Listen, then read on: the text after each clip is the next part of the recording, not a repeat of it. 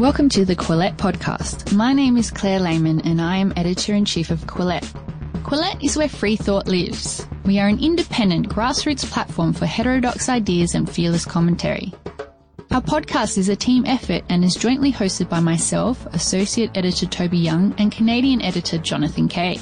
You can support our podcast by visiting patreon.com/Quillette and becoming a monthly patron. By becoming a monthly patron, you'll also receive our weekly newsletter. Hi, I'm Toby Young, one of Quillette's London-based editors.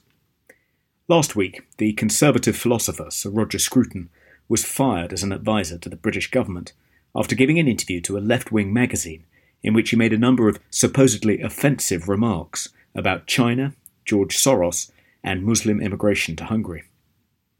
I visited Sir Roger at his farmhouse in Wiltshire and asked him about these comments, as well as the implications his firing has for intellectual freedom more widely.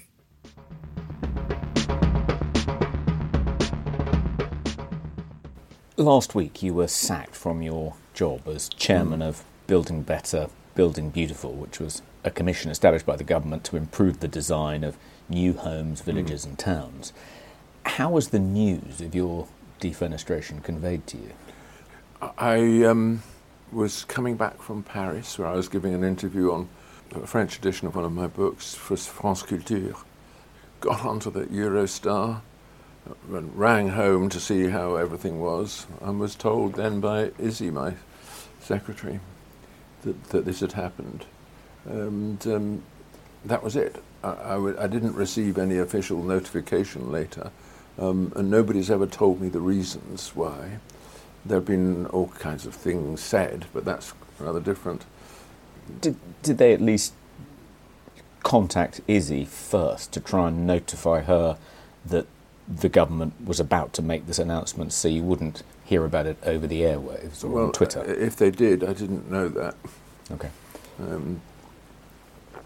So ostensibly the reason you were sacked is because in an interview with George Eaton, the political editor of The New Statesman, which is a left-wing weekly, you made comments that were, according to a spokesman for the Prime Minister, quote, deeply offensive and completely unacceptable, unquote. So there were 4 comments that appear to have sealed your fate, all of them published by George Eaton in a Twitter thread 2 days before the interview appeared on the newsstands. And I'd like to take each of them in turn, if possible. So the first was about George Soros. You said, and this was the quote that George Eaton put on Twitter, I don't know whether it was taken out of context or not. You said, anybody who doesn't think that there's a Soros empire in Hungary has not observed the facts. And according to your critics, regardless of the extent of Soros's commercial and charitable activities in Hungary, you must have been aware when you said that and used the phrase Soros's empire that you were trafficking in an anti-Semitic trope, portraying Soros as a sort of typical Jewish puppet master. What do you say to that? Well, it's false. I mean, he has a big empire of NGOs and institutions, human rights type institutions, and of course the Central European University, which are largely devoted to undoing the work of the Hungarian government in trying to protect itself from mass migration and absorption into the whole melting pot that Europe is becoming. And because he is ideologically very, very convinced that the open society requires open borders, and this, for the Hungarians, is unacceptable. And the institutions that he's founded there, he does certainly use in order to promote this goal.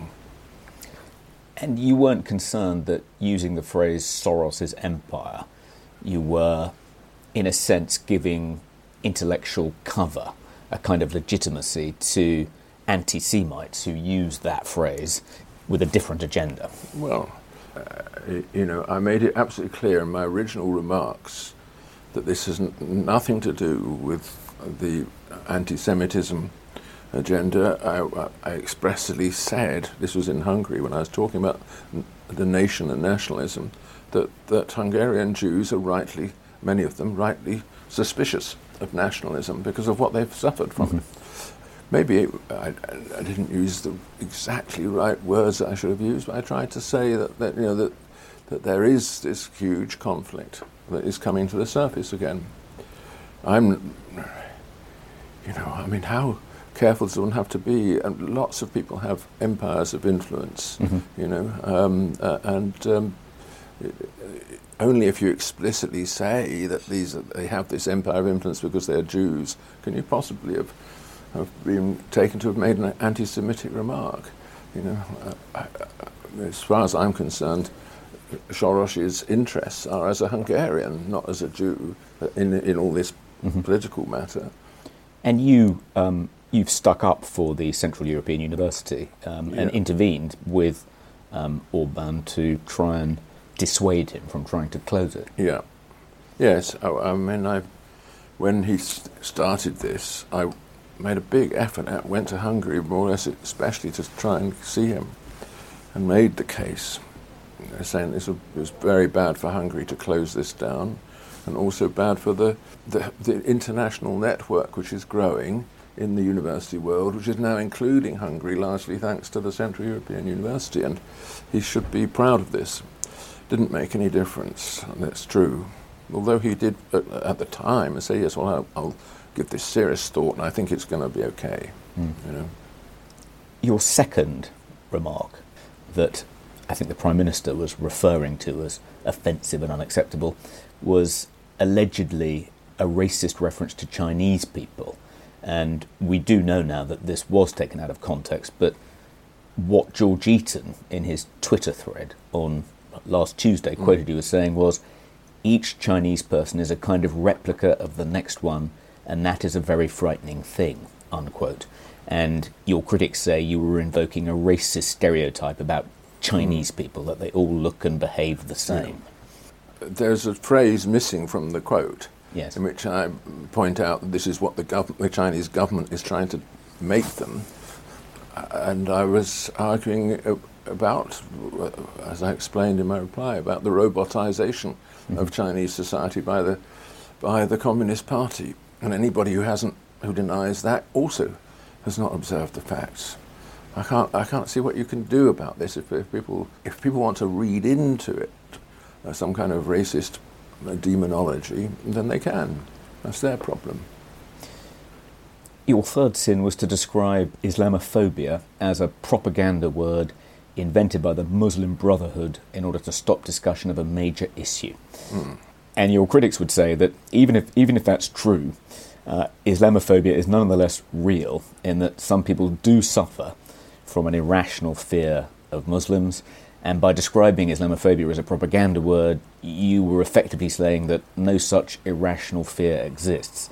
And this brings us to your fourth comment, which George Eaton tweeted out, whereby you compounded this impression, at least in the eyes of your critics, by adding that the electoral success of Orban was due to high levels of Muslim immigration. And you said, quote, the Hungarians were extremely alarmed by the sudden invasion of huge tribes of Muslims from the Middle East.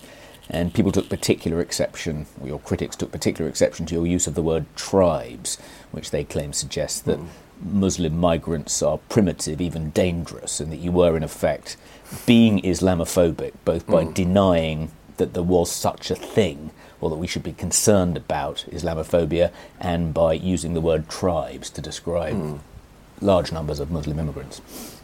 In retrospect, it was a mistake to use the word tribes, although, of course, the Middle Eastern Muslims do belong to a tribal culture, and that's how they divide it into sects in that way, and I don't see anything wrong with that.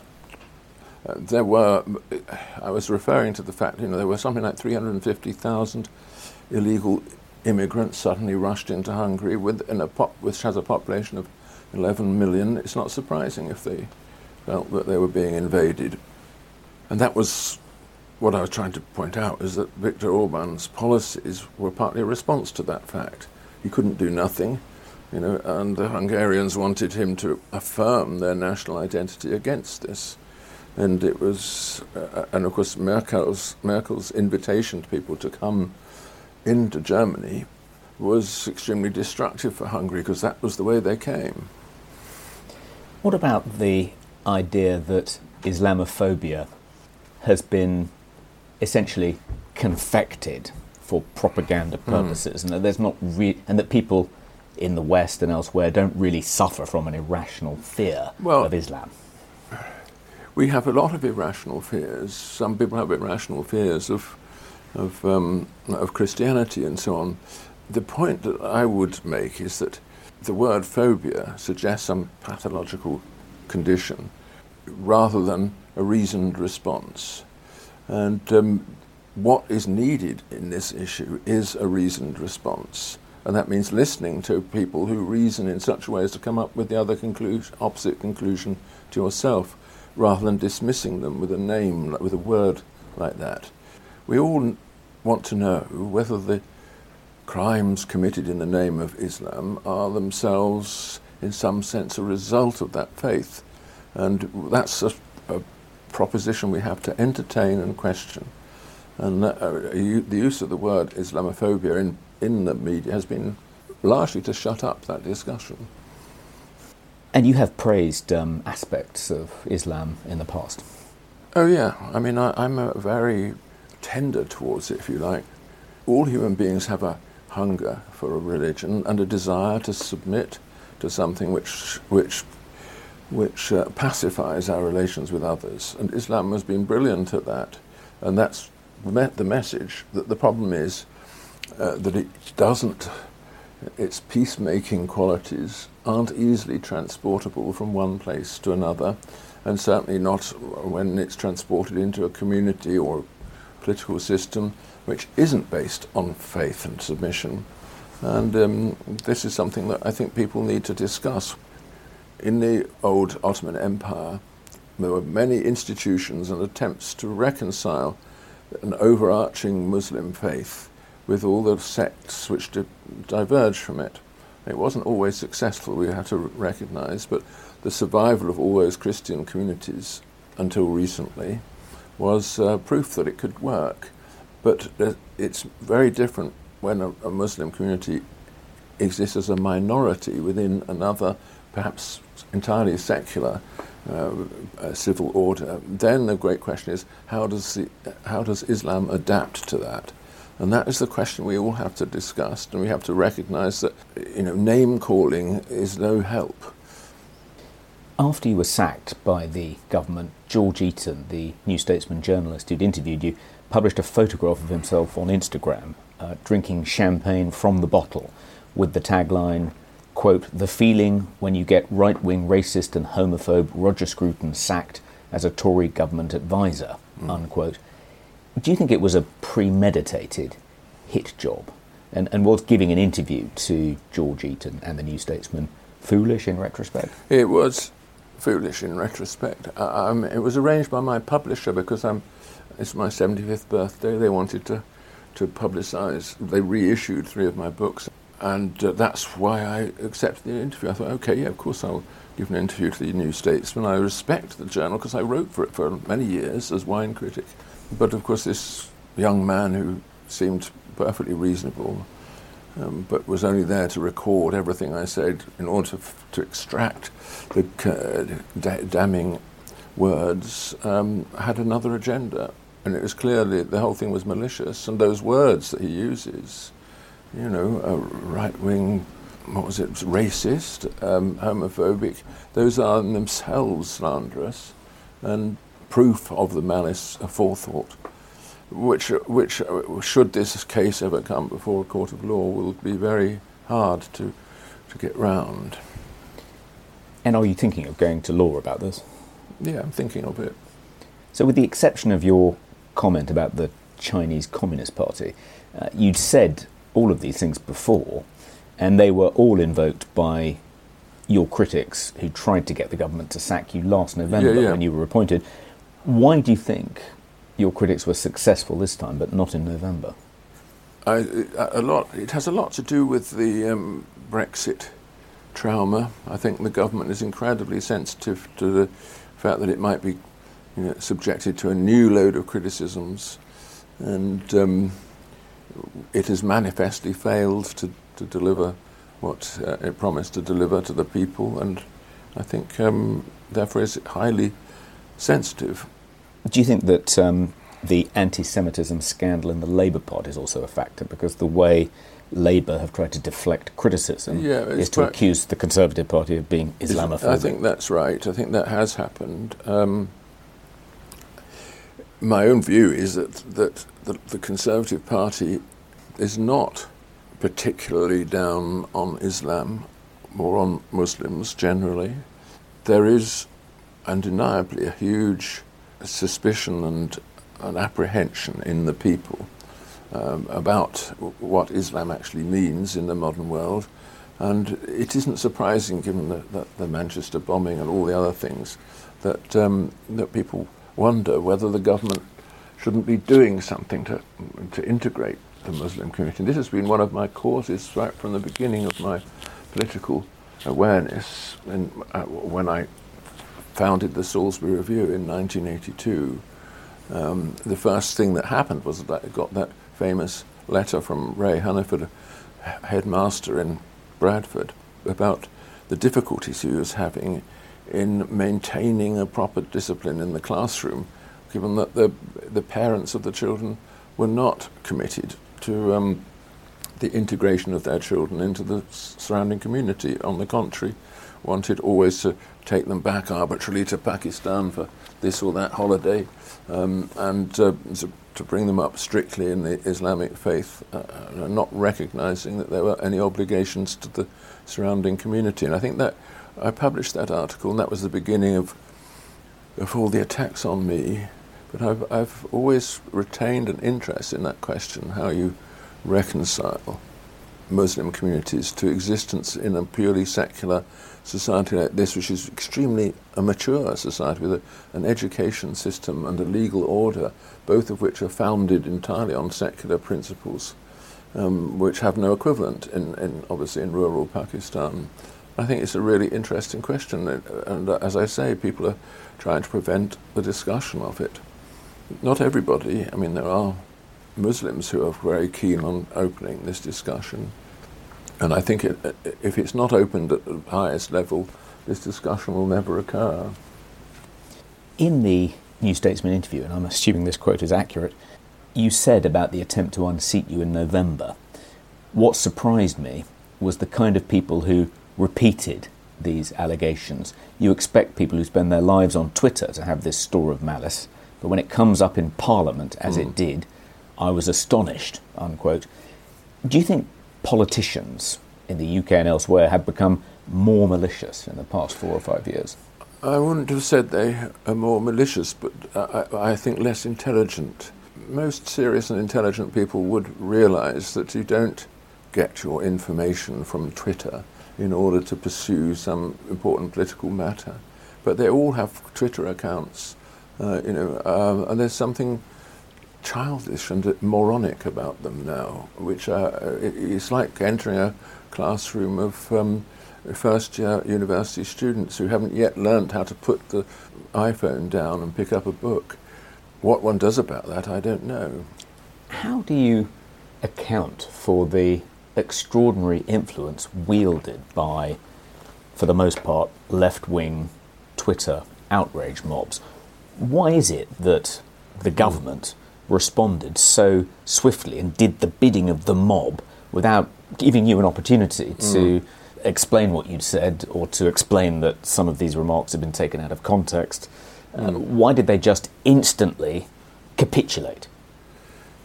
Good question. The obvious answer, that they are cowardly and easily intimidated and want to preserve their careers rather than to confront the truth, is probably the right one. But why are they cowardly? What have they to fear? That is the great question. If our government, our Conservative government, were properly in touch with the conservative feelings of the electorate and had a proper, structured conservative philosophy with which to address those feelings, they wouldn't be afraid because they could call people together and say, look, they're attacking us again in this stupid way. Let's go back to our principles and see what we think. And that's what the left do, of course. And part of the problem in my life, I suspect, is that I have more or less uniquely among academic philosophers actually offered to provide that structured philosophy. So I'm a huge embarrassment to the Conservative Party. I shouldn't exist, really. To what extent do you think the climate of intolerance that seems to be sweeping the Anglosphere and some European countries too, particularly France, to what extent is it due to a resurgence of hard left ideology? I would be relieved if I thought it were due to that, because that would suggest there was some thinking behind it.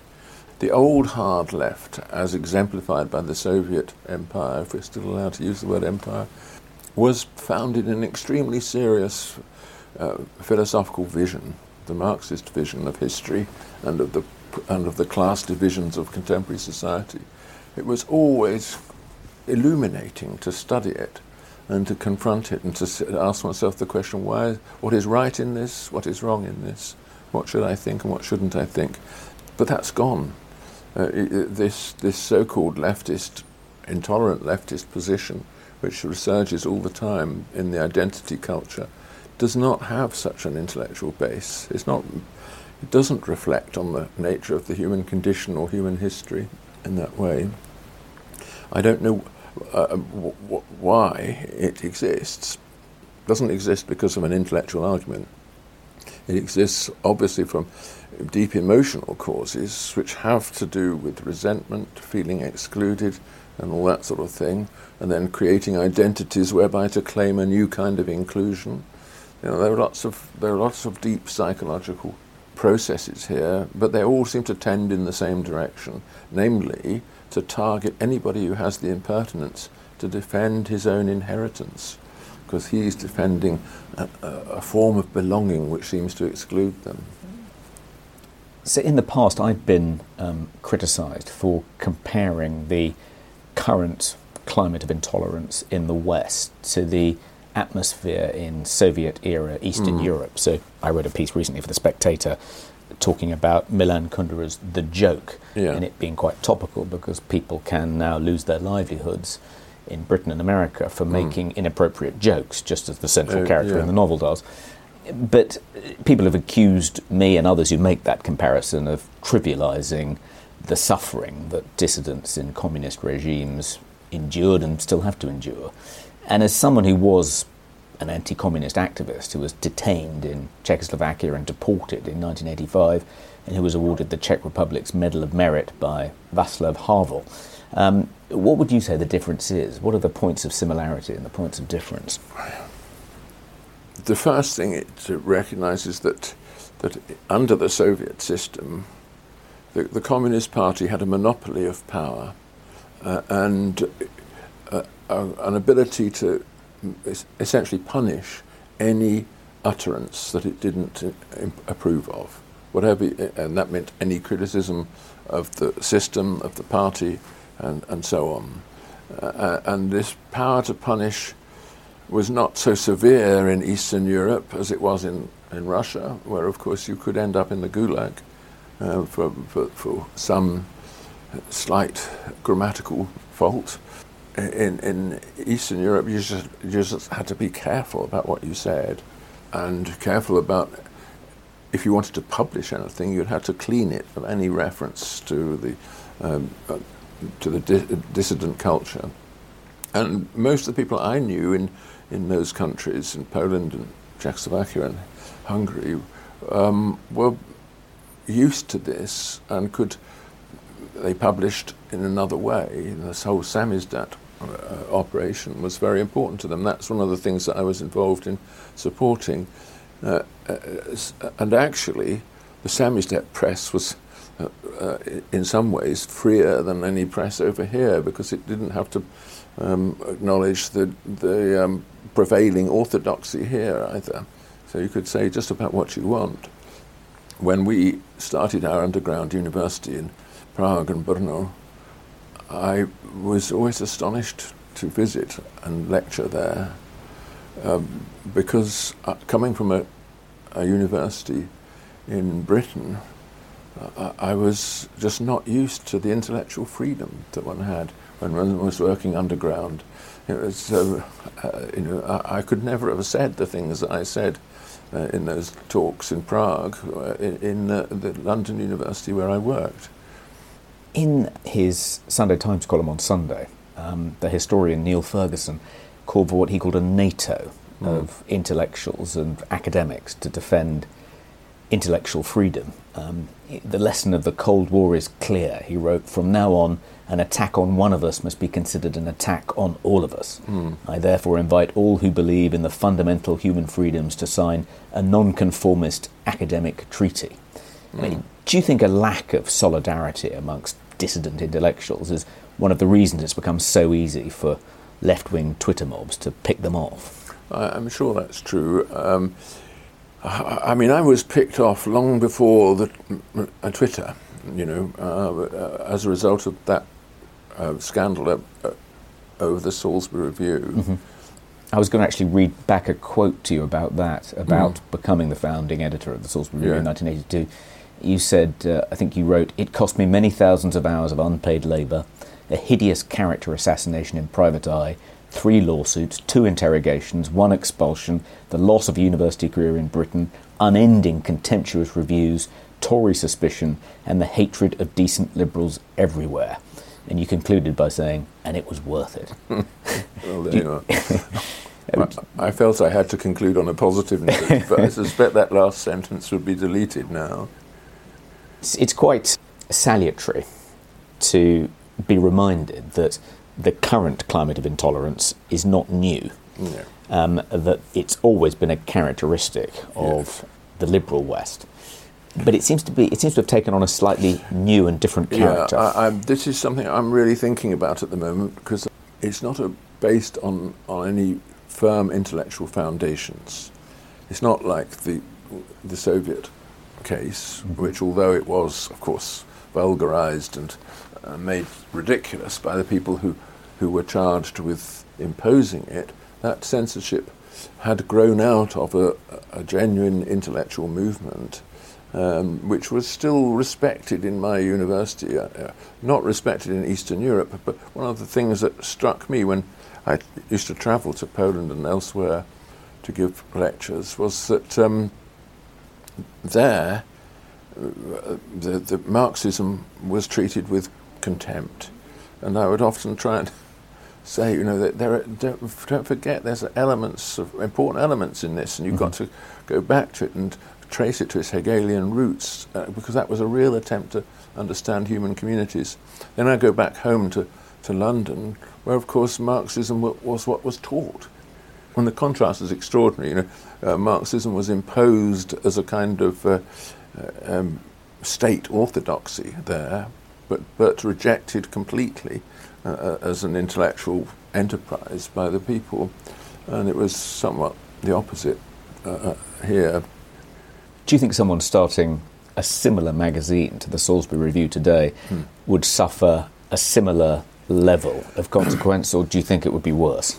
It would be very different, because the Salisbury Review was aimed at educated people who read books and did think about these things in the long term and and philosophically.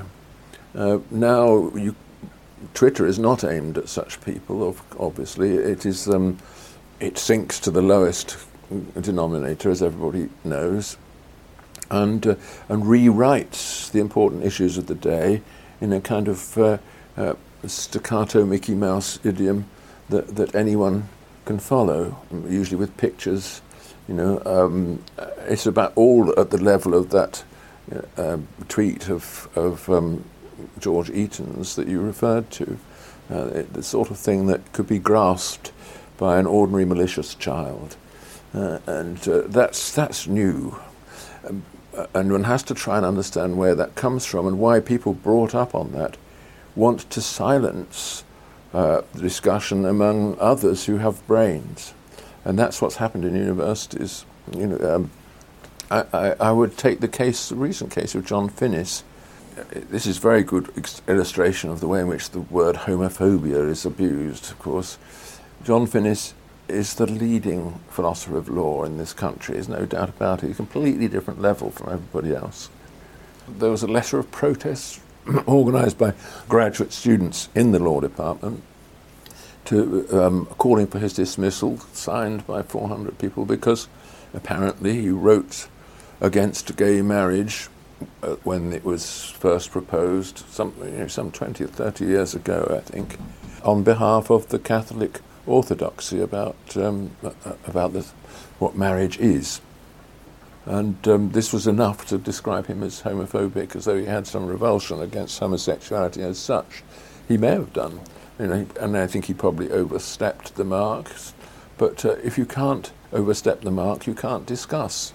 You've got to feel free to say what you think, and you can then be rebuked and criticised, and you might want to change your mind. Changing your mind is the only sure sign that you've got one. Oxford hasn't in any way bent in response to this petition, and it's been fairly robust until now. That's good, yeah. When confronted by Twitter outrage mobs. The same cannot be said of Cambridge, which extended the invitation to Jordan Peterson to give a series of lectures about the Bible as a visiting fellow later this year, and then withdrew the invitation as soon as there were some protests. Were you shocked that Cambridge should have behaved in quite such a cowardly way? I was, and touch on my old experience in Eastern Europe.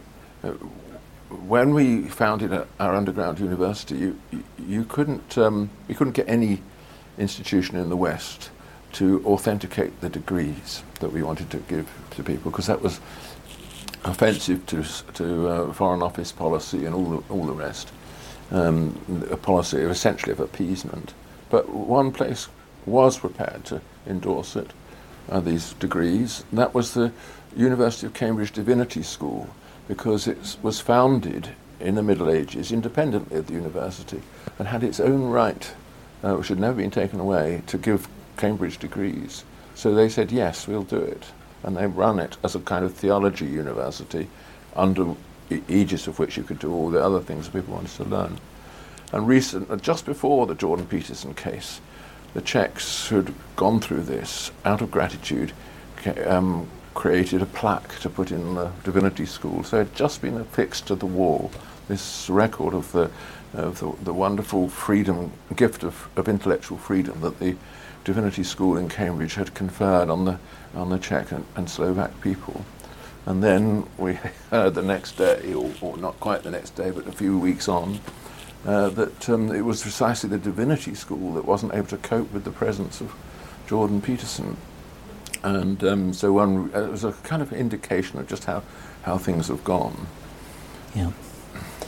Well, Sir Roger Scruton, thank you very much for talking to Quillette. Oh, thank you. If you would like to support Quillette, please consider becoming a patron. Head to our Patreon page, that's patreon.com/Quillette. If you haven't already, follow us on social media. We're on Twitter, Facebook and Instagram. Do you like what you're hearing? Perhaps you would like to read more about the issues in today's discussion. Head to Quillette.com where you will find more content.